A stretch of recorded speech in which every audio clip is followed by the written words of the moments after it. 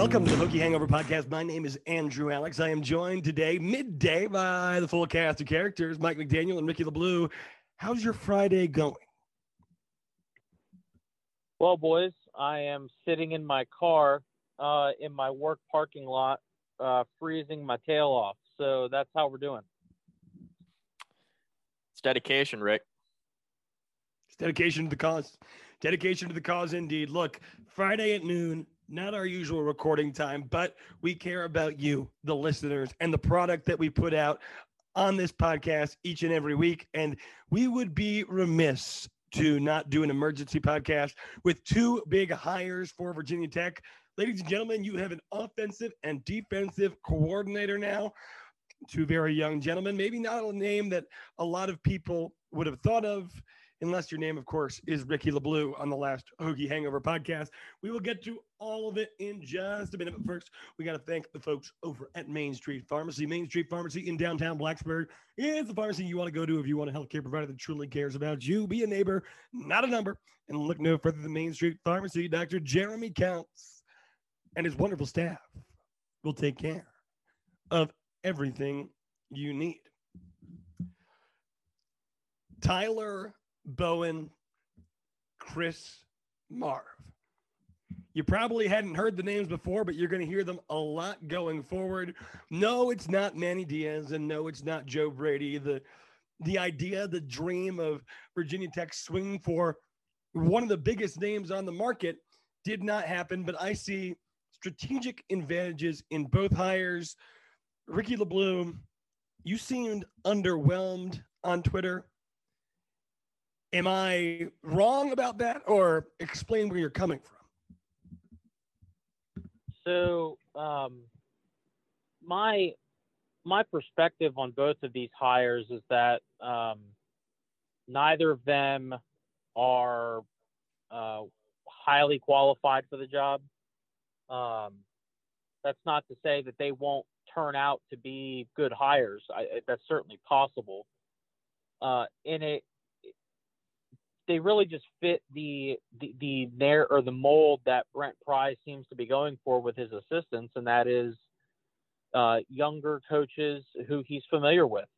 That's kind of his MO that we've learned at this point, where if Pry is going to bring an assistant on, chances are it's someone that he has a background with in the past, and it's someone who's on the bit of the younger side. I mean, Marve and Bowen are both low 30s, so they're only a few years older than me at 27. So I mean, they're pretty young as far as coaches go. I think Mike Niziolic was tweeting out after Chris Marve was hired that he would have been the youngest defensive coordinator in the ACC last year, which I mean is not really all that surprising. 32 is pretty young. Neither of them have extensive backgrounds. Chris Marve has, to my knowledge, no experience as a defensive coordinator. He was the run game coordinator at Florida State, and that's certainly something to keep an eye on. Florida State's run defense was not great. However, they did make a pretty sizable improvement from Marve's first year to Marve's second year, but they started off in a really bad spot. Tyler Bowen is someone who has been an offensive coordinator at Fordham, so take that for what it's worth. He has called plays in a very limited capacity. He's not having the best time in Jacksonville at the moment because Jaguars are really bad. But he's, again, an assistant that doesn't have an extensive coaching background. And I guess my personal preference for both of these hires would have been coordinators who have that extensive experience and guys that can be really reliable resources of experience and knowledge for Brent Pry, who is himself a first-time head coach. So I'm not really up in arms about either hire. I think both of them have potential to work out very well, but I guess I was hoping for something a bit more. I was hoping for a bit more experience at both of those spots. Mike, you pointed out on Twitter, and I certainly agree, that the emphasis, at least with the Tyler Bowen hire, seems to be recruiting, recruiting, recruiting. Bowen had extensive experience recruiting Maryland, Pennsylvania, as an offensive staffer at Penn State, did very well there. Do you think that's worth the trade-off here? I mean, it all starts with recruiting. It starts and ends with recruiting, just like Charles Huff said in that press conference that Virginia Tech fans loved. Recruiting is how you can fix a lot of issues. Brad Cornelson's offense looked pretty good with a lot of talent. Right. Do you think that the trade-off there of recruiting experience versus play calling experience is worth it for Virginia Tech right now? Is that a risk that you would be willing to take if you were Brent Pry? How long is Whit Babcock giving Brent Pry to make this work? That's my question. I think it is a trade-off if you're going to be patient, right? If you're going to allow this staff, which has already hit the ground running on the recruiting trail, to recruit to their capability, which in the state of Virginia, I mean, look, we got to see what this class doesn't really matter. It's great that they're keeping guys on board. Not a lot of guys have flipped, and it looks like they may flip some guys to Virginia Tech. Like this class, depending on who decommits and who commits, it would be great to retain everybody from a top 25 class as it stands right now. It would be great. Is it realistic? Probably not. But the fact he's retained a lot of these guys and he's kept these guys from decommitting so far is a feather in his cap. What I'm interested to see is what happens with the 2023 class moving forward. I think that's what we're all really keen on, because Brent Pry did not recruit any of these kids. He's just trying to hold commitments and then maybe add to it with some guys that he's interested in that haven't made a decision yet. So all of that kind of remains to be seen. But the 2022 class in a silo, in regard to how we're going to rate this staff on the recruiting trail, does not matter to me as much as 2023 forward. I think that makes a lot of sense. As far as these two hires go, the Chris Marve hire, I think, Andrew, when you mentioned it's strategic, and Ricky, you mentioned it's strategic as well. They're strategic in two different ways, right? Chris Marve is a young, up and coming assistant that is a proven linebackers coach. He has coached linebackers at two different SEC schools and now at Florida State, and his linebackers have been pretty solid everywhere he's been, right? So we know he can coach linebackers. What I think Brent Pry's objective was with the Chris Marve hire in particular was to bring in a guy who understands Brent Pry's defensive system that he can mold, right? So Marve played under Brent Pry. He also has coached under Brent Pry at a couple different stops. So he understands the Brent Pry defense on a couple of different levels. We knew from the opening press conference that Brent Pry was going to have a heavy hand in the defensive scheming and play calling. Pry did mention in his opening press conference that he will eventually hand over the reins of the play calling to his defensive coordinator. At the time, we didn't know it was going to be Chris Marve, right? But he didn't mention when he was going to do that. So is he going to do that, sometime during fall camp? Is he going to do that when the games actually kick off, sometime during the season when he sees that Marve is pretty comfortable calling the plays? Is that when he hands it off? Is it after the first year at Virginia Tech? But I think what's clear with the Marve hire in particular is he brought in a guy who he believes he can mold under him, who understands his system already. So that made sense to me. And I think when you look at kind of the staffing salaries, right, for the assistants, I thought it would make more sense all along for Pry to spend money on the offensive side of the ball, because we knew that he was going to have connections on the defensive side of the ball with guys who knew his defense and guys who he could pay, where he knows he needs to make his money at Virginia Tech. And what's going to be the key to his longevity is going to be the offense. Because I think we understand the defense is only going to be so bad, right? Like the defense, because of what he's done in the past and who he's hiring and what they've done at prior stops, I think we have an understanding the defense will be good eventually, right? It's really the offense that's going to dictate whether or not he's successful. And then the recruiting. So flipping over to the offensive side of the ball now, the Tyler Bowen hire makes a ton of sense. Ricky mentioned it on the last podcast. My brother-in-law, Scott, mentioned it to me like a week and a half ago too. He's like, Tyler Bowen at Jacksonville would make a lot of sense. And I said, okay, why? Like, sell me on it. And he started telling me about Bowen's prior stops, how he was the co-OC at Penn State, how he coached two All-American tight ends and Pat Fryermuth and Mike Gesicki. And I said, okay, well, We know he can coach tight ends. Well, can he call plays? Okay, well, he's done it at Fordham. It's like, okay, well, that's fine. You look at it in 2016 when he was the only season where he was the sole offensive coordinator there at Fordham. They were 4th in the FCS in total offense.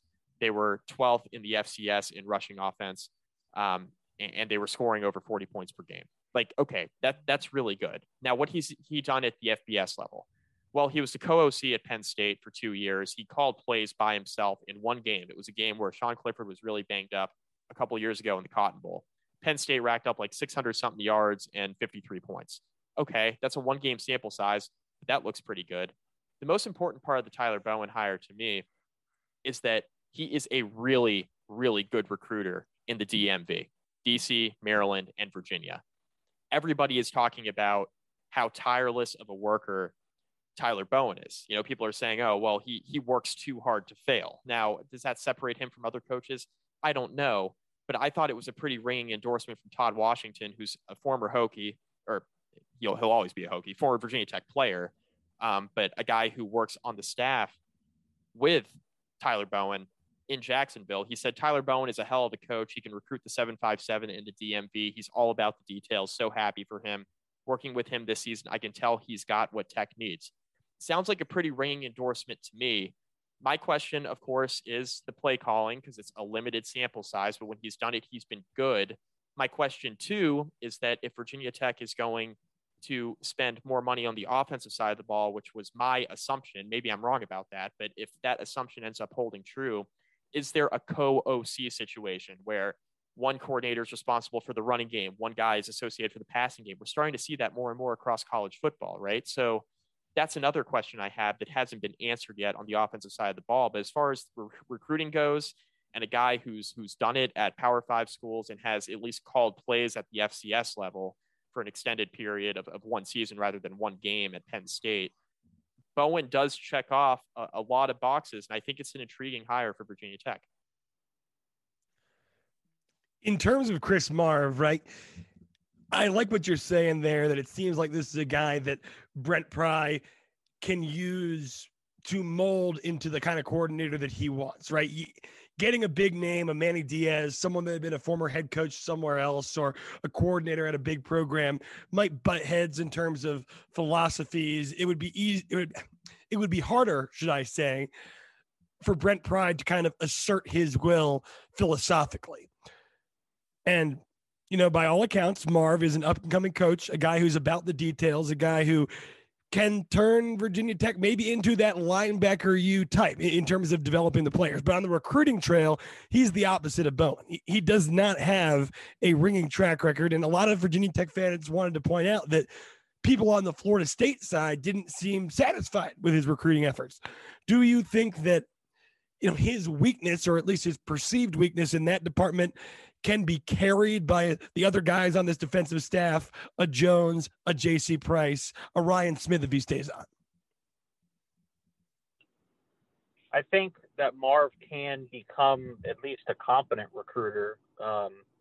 Young guys, I feel like, generally have an advantage when they're on the recruiting trail. But if you can't recruit at Florida State, then there are obviously some inherent things that you have to overcome as a recruiter, because it's really easy to sell Florida State, right? You're in Florida, the weather's beautiful. Florida State's a giant school with a lot of opportunities.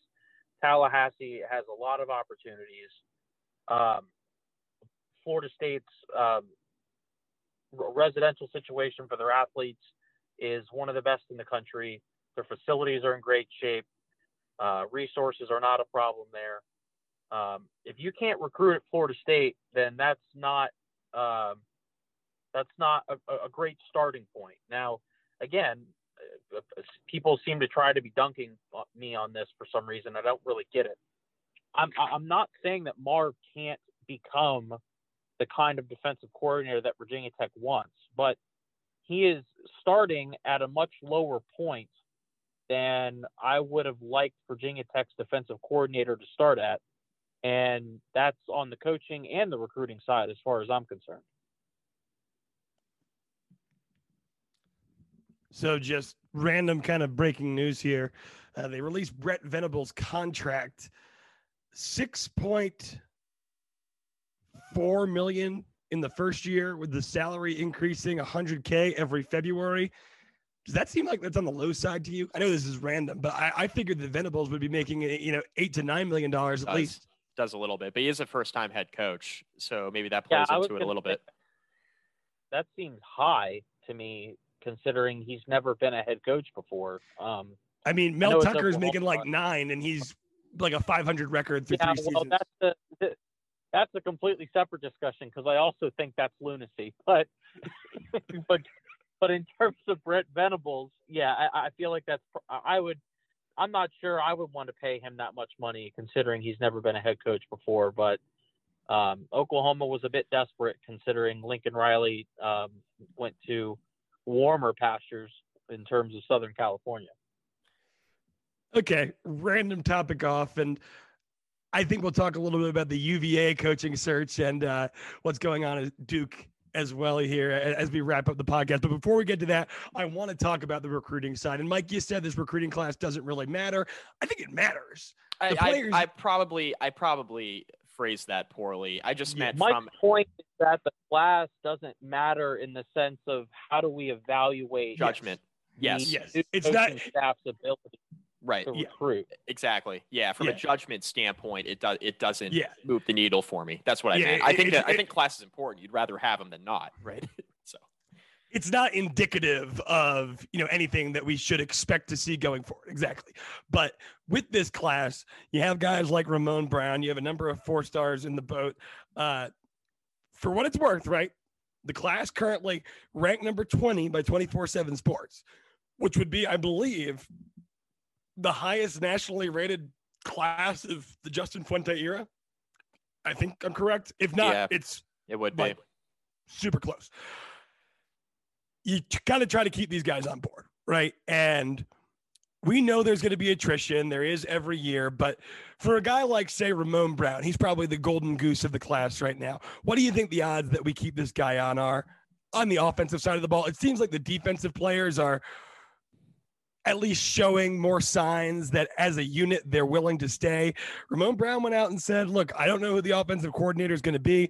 They did the in-home visit. Mike, you mentioned on Twitter a few days ago that they probably had some idea who the offensive coordinator was going to be, because what are you going to do? Go into Ramon Brown's house and say, yeah, we don't know. We'll let you know later. Not answer his questions. Yeah. Exactly. I think it's really, so the one thing I'll say about Ramon Brown is that in any 4-star, talent or higher for that matter, you got to answer some questions for him, right? Like with a 3-star, your options are, maybe you have a wider breadth of options, but you don't have the elite options that a 4 or 5-star guy would have, right? And when you go into Ramon Brown's home, you have to be able to answer those types of questions. To answer your question, Andrew, as far as like what are the chances that Tech keeps Ramon Brown, that kind of remains to be seen, right? It depends on how Ramon Brown feels in his comfort level from talking with the Tech staff earlier this week. I know that he's still committed to Virginia Tech, but he's not turning away, teams and programs that want to come meet with him. So it kind of remains to be seen. He's got to gain, as a prospect, he's got to gain a comfort level in Tyler Bowen and some additional assistants that will be hired here shortly. He's got to have some comfort in the guys they're bringing in, that he can see a role for himself where he can flourish. So that goes for Ramon Brown. That goes for Alex Orji, the quarterback from Texas. That goes for Gunnar Gibbons, a big-time offensive lineman, as we know. It goes for all these guys. They need to be comfortable in the offense, that they are going to be able to be in a positive situation for themselves, even though there's been staff turnover. Ricky, you went as far as to say Ramon Brown is on the market, and I tend to agree. Tell us why you feel that way. As far as I'm concerned, anytime a recruit is openly accepting visits in their house from other coaching staffs, they're no longer committed. Ramon Brown is committed in name only, and that's how fans should view it. And for the record, I'm not saying that as a slight towards Ramon Brown and his family. I don't blame the kid for wanting to see what his options are now that the coaching staff that he committed to is no longer in existence. So I'm not mad at him.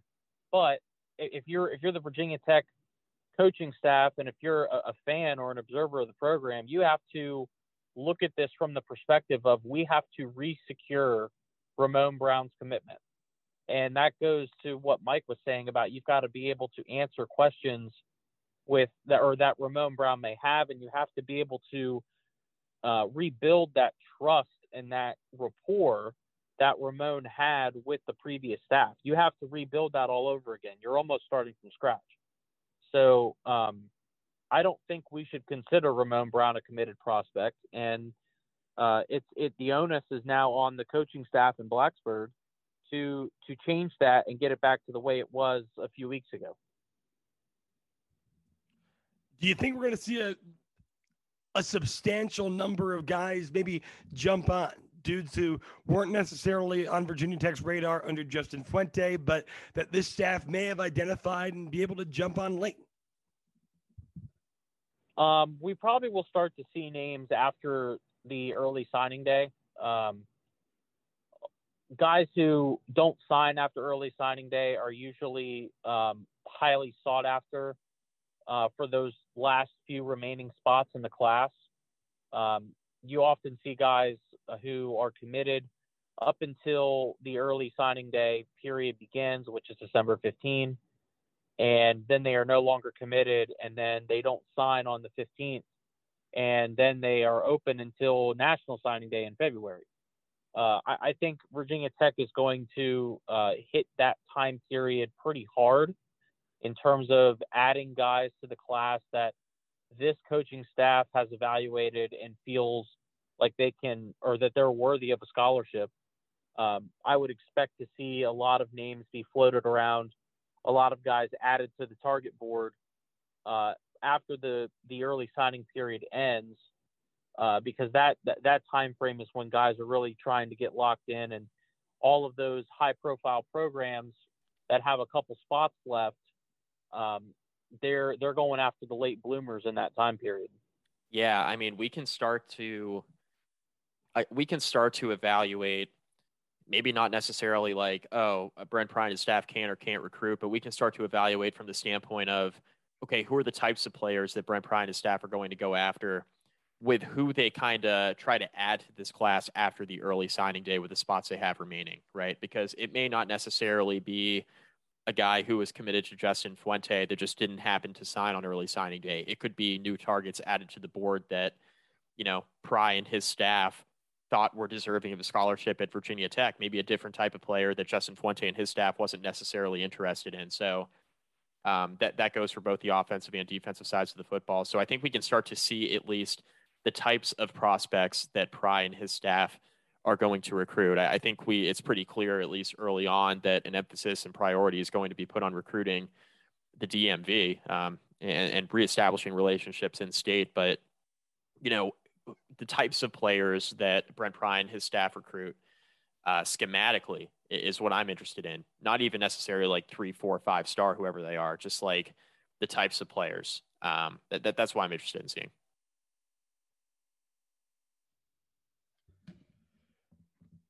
Any intel, any idea, any names that have been thrown out there as this offensive staff is going to be built forward, or is it just going to be a wait and see deal?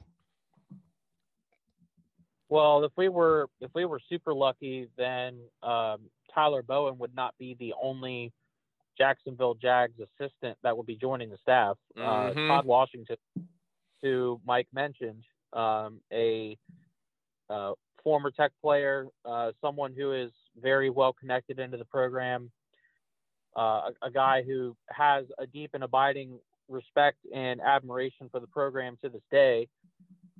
In terms of an offensive line coach, I'm not sure you're going to find a better fit for the position than Todd Washington. I've always wondered why he hasn't been on staff in the past, and obviously he's in the NFL right now, and you got to give him credit for being able to hold down an NFL coaching career, because he has done that over the last few years. But if you're looking to make a splash with the fan base, and if you're looking to bring someone in that could certainly recruit to Virginia Tech. I mean, I don't think Todd Washington would have any issues recruiting to Blacksburg, considering he is a regional guy, an alumni, has massive NFL experience as a coach. That's someone that guys will automatically attract to. So I would be over the moon if Washington was considered. I don't have any other names, unfortunately. I haven't done enough research. I was for the record on Tyler Bowen, I was not saying that as a suggestion, Brent Pry. That was just a name that I found in my research. I was not actually suggesting that, but I don't know, but we'll see. They're going to have to fill this offensive staff out pretty quickly. As Mike has mentioned, it wouldn't shock me if a lot of these guys are already in place and for one reason or another, it hasn't been announced yet. That's kind of the situation that Tyler Bowen is in, right? Because the NFL season is still going on and they've still got a few weeks to play. Obviously, the Jags aren't going to the playoffs. But for other guys who may be at the NFL level or college coaches who are connected to programs that are in their bowl games or are playing in a New Year's Six game or something like that, and they want to stick with their staff, can't blame them. We'll see, but hopefully those guys will get announced sooner rather than later because it would provide a lot of clarity in terms of the direction that this coaching staff is going. And also, if there's going to be a lot of leftover money at the end of all these hires, how could that money be used to add guys to the staff that would not be in the NCAA's level of on-field assistance? I'm curious to see what the financial situation is going to look like because considering the age that Brent Pry seems to be targeting, I have a feeling that unless he is paying these guys above what I would think would be their market value, there's going to be a little bit of money left over to possibly expand the staff in terms of numbers. Yeah, the one thing I just want to add that Ricky mentioned as far as like names being released and that sort of thing. Like, I know it won't be made official on Tyler Bowen until after the Jaguars season has ended, but now that the name is out there and widely reported, and I'm sure they've been recruiting to it on the trail, there's no reason, in my opinion, why you can't start naming these other assistants, right? Like Tyler Bowen, it's clear that he's going to be working in the background to put together an offensive staff for Brent Pry, at least have a heavy hand in that, right? So I don't think there's any reason to wait. There's no reason to rush, but there's also, you just want to get the right guys in, but there's no reason to wait if you have guys that you have agreements with, right? Like if you finalize the agreement, it's just not official yet, get those names out there, which I'm sure they're already doing with recruits, but I think it would be helpful from a program standpoint to have those names in place sooner rather than later. Quickly, in terms of the current staff or the former staff, however you want to put it, the coaches that are going to coach this bowl game, people that coach under Justin Fuente, do you think that certain guys land in maybe a better spot or a equivalent spot to Virginia Tech? I know Vance Weiss is a name that sticks out. Do you think that he or anyone else could end up in the Power Five at a legitimate program? Vance Weiss should absolutely land softly at a solid Power Five program. I think he proved his worth as an offensive line coach. Quite honestly, I would love if Virginia Tech would find a way to retain Vance Weiss. I do not believe that's going to happen. But I think he's a tremendous coach. I think he can evaluate talent. He can recruit talent. His units play well together. He's able to get guys experience at multiple positions. So he creates that artificial depth, which is a phrase that Vance talked about a lot in his tenure in Blacksburg. Outside of that, though, I'm not sure that any of these guys are going to find cushy positions after this job. I mean, Adam Lechtenberg has shown an ability to recruit JUCO guys, and that's certainly a skill that can be used elsewhere. I'm not sure that his experience developing the running backs is very good, and that may be something that is a demerit for him moving forward. And Jafar Williams, I'm not sure what the work that he's done in Blacksburg is worthy of much praise either. So as far as I'm concerned, Vance Weiss deserves a really good job after this, but outside of that, I'm not so sure they're going to have as much fun. Yeah, I mean, I think most guys will find a spot somewhere. I don't know if it'll be Power 5, Group of 5, you name it, but I mean, even Brad Cornelson. I mean, I think a lot of people are like, "Oh, Cornelson will never find a job anywhere." I mean, come on, like there have been a lot of bad coaches have found jobs elsewhere. I don't know if there are openings at the FCS level. Yeah, I mean, he'll coach. He'll coach somewhere. I mean, it's Scott Loeffler found a job elsewhere. Like Cornelson will find a job. Give me a break. So hell, Scott Loeffler became a head coach. That's still just baffling to me. I don't care. I know it's Bowling Green, but I mean, dear God, man, come on. Couldn't have done a little bit better. Bowling Green is like the incubator of legendary coaches. I mean, Rick Stockstill didn't coach there though. Yeah, again, all of these coaching hires that have been made, let me tell you, the fact that Stockstill's name hasn't been publicly thrown out there. I mean, I was floating him for Oklahoma, but nonetheless. I can't imagine why he didn't get that job. Rick Stockstill wouldn't have to fake a Southern accent at LSU. That's all I'll say. That is very true. That is very true. I will say, circle your calendars 1 week from today, 1 week from the time of this recording, the Skipper Cannon-esque game that will launch us into bowl season. Middle Tennessee State versus Toledo, noon on ESPN, the Bahamas Bowl. The world will be watching Rick Stockstill on the national stage. But yeah, speaking of coaching searches, and in all seriousness, chaos at UVA. First with Anthony Poindexter. That seemed to be a shoo-in at that point. It seemed like anyone and everyone believed that he was less than 24 hours away from being named the next head coach of the University of Virginia. That falls apart. Then Tony Elliott re-enters the conversation. He and his family fly out to Charlottesville and then fly back with reports coming out that the deal was falling apart and that Elliott still had not made a decision as to what he was going to do with his future. I pointed out on Twitter yesterday saying that it makes you gain respect for Whit Babcock's ability to keep leaks from coming out during the hiring process, because it's an ugly process. It's a dicey process. And when negative information becomes public, it creates a perception of chaos and, incompetence within an athletic department. Carla Williams does not look good right now. UVA does not look good. I actually feel for their players, in that program, just in such a negative light right now during this hiring process. Mike, do you have any insight? What's going on at UVA? Who's going to be their coach? I don't know, although I just saw a note on UVA that the University of Virginia Board of Visitors voted on Friday to approve a transfer of $10.3 million to the athletics department to go towards the construction of a new football operations center. So that could be a piece of it. I don't know. Like, this whole thing to me, maybe we'll find this out after the fact, but this whole thing to me, something's up, right? Like, UVA is not that bad of a football job to the point where they can get these types of candidates in the door and then not get deals done with them, right? So my question, and it's not going to be a popular one, is this a Carla Williams thing? Is this a athletic support, Carla Williams support for the football program thing, right? Now, great. You're getting the coaches in the door that are noteworthy, right? Poindexter, he's an alum, couldn't get a deal done with him. Tony Elliott, former Broyles Award winner, so one of the top assistant coaches in college football, get him in the door. As of the time of this recording, haven't gotten a deal done with him. Josh Gaddis's name has been thrown out there, which I don't know how serious that is, because I don't know why Gaddis would want to leave Michigan to go to UVA. That doesn't make a whole lot of sense to me.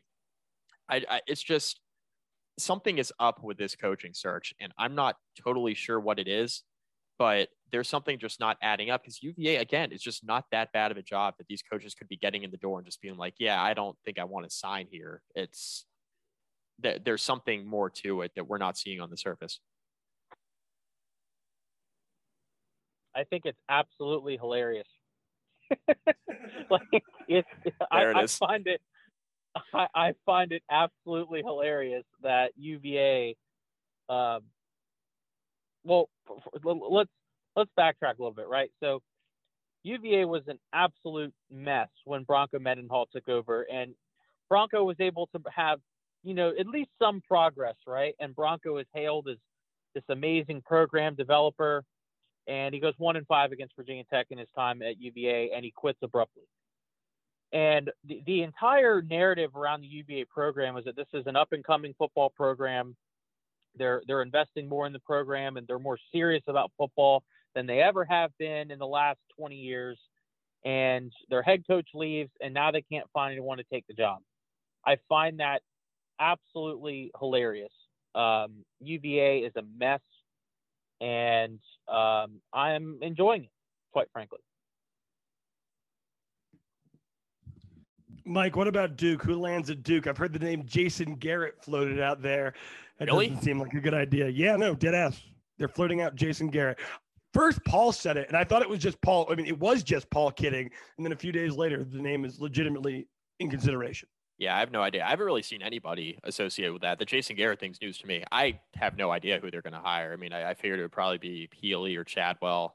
I don't buy the Tony Elliott to Duke thing. You're telling me that Tony Elliott passed up all of these open college jobs over the last couple of years that he's been rumored to be a candidate for to then take the Duke job?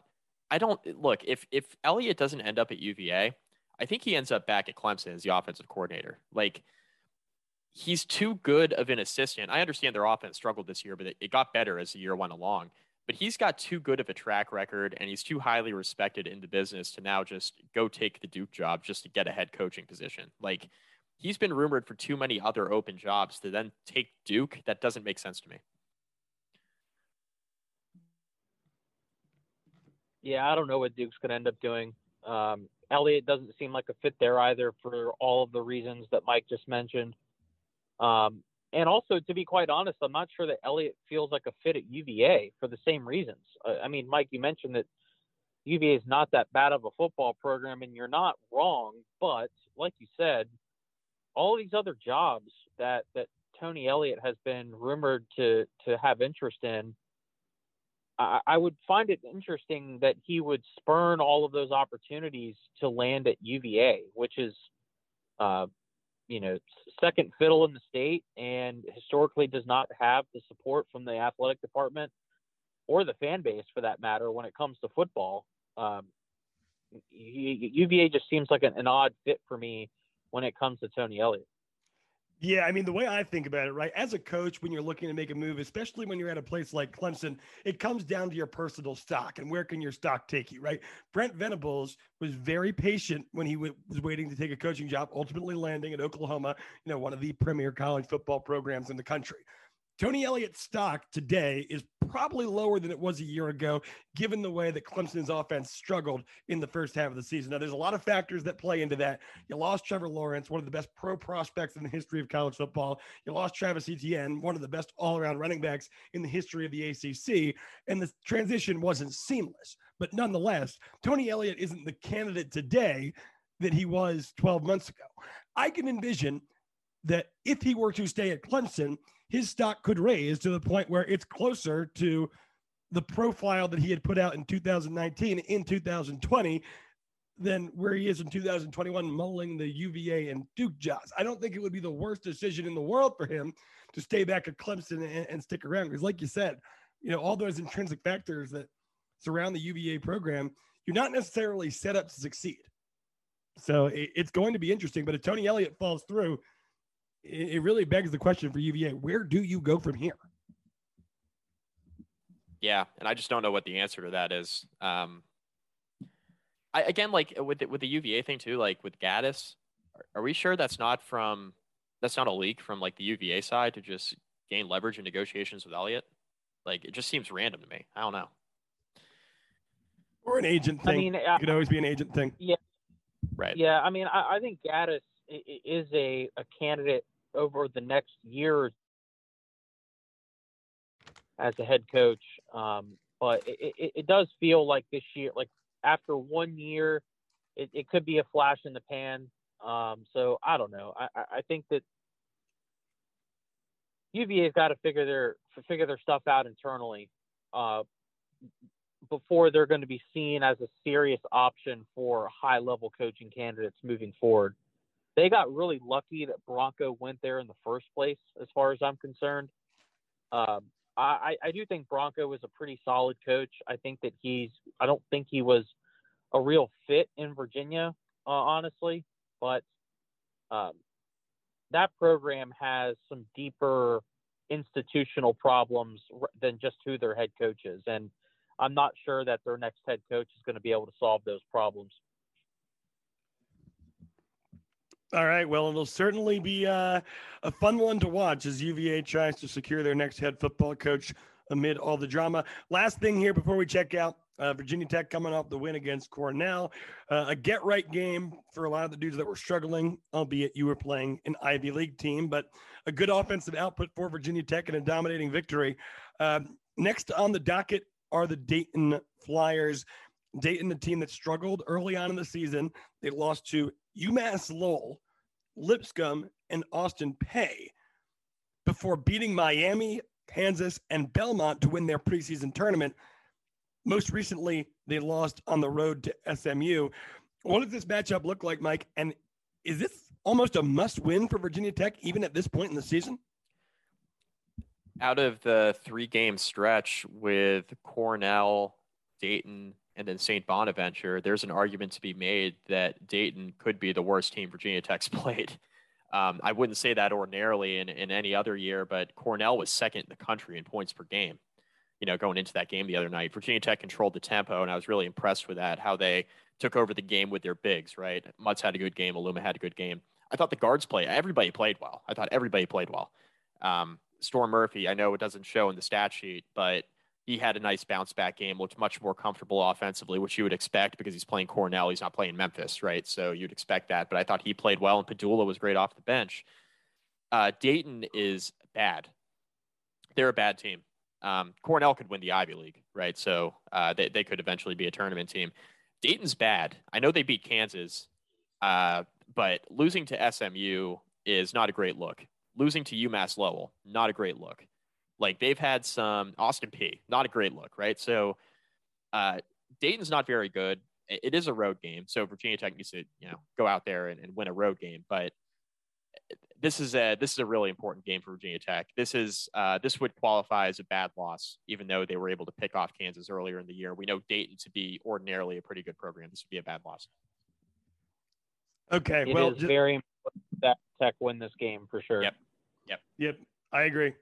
By the way, Susie Colbert tweeted 9 minutes ago, so literally as we were talking about Jason Garrett, hearing Jason Garrett is the front runner for the Duke head coach job. Hello. So, yep. Speaking that into existence. All right. Well, that's going to wrap it up for us. Hokie Hangover Podcast, Andrew Alex, Mike McDaniel, Ricky LeBlue. You guys got anything to say before we check out? Rate, review, subscribe, and I guess people are just going to keep living in my mentions. Yep. Yeah, last thing I'll throw in there is my radio show, The Drive on ESPN Blacksburg. We're doing a little College Bowl Mania on ESPN.com. So if you want to join a group, search up ESPN Blacksburg. It'll show up in the group results. Join, and if you win, you get a prize. What that prize is, I do not know at this time, but it'll probably be something good. We got plenty of Virginia Tech stuff, and there's literally no fee to enter. So what do you have to lose? It'll be fun. So, yeah, ESPN Blacksburg, The Drive on College Bowl Mania on ESPN.com. We'll be back probably on Monday. Who knows? More news could break.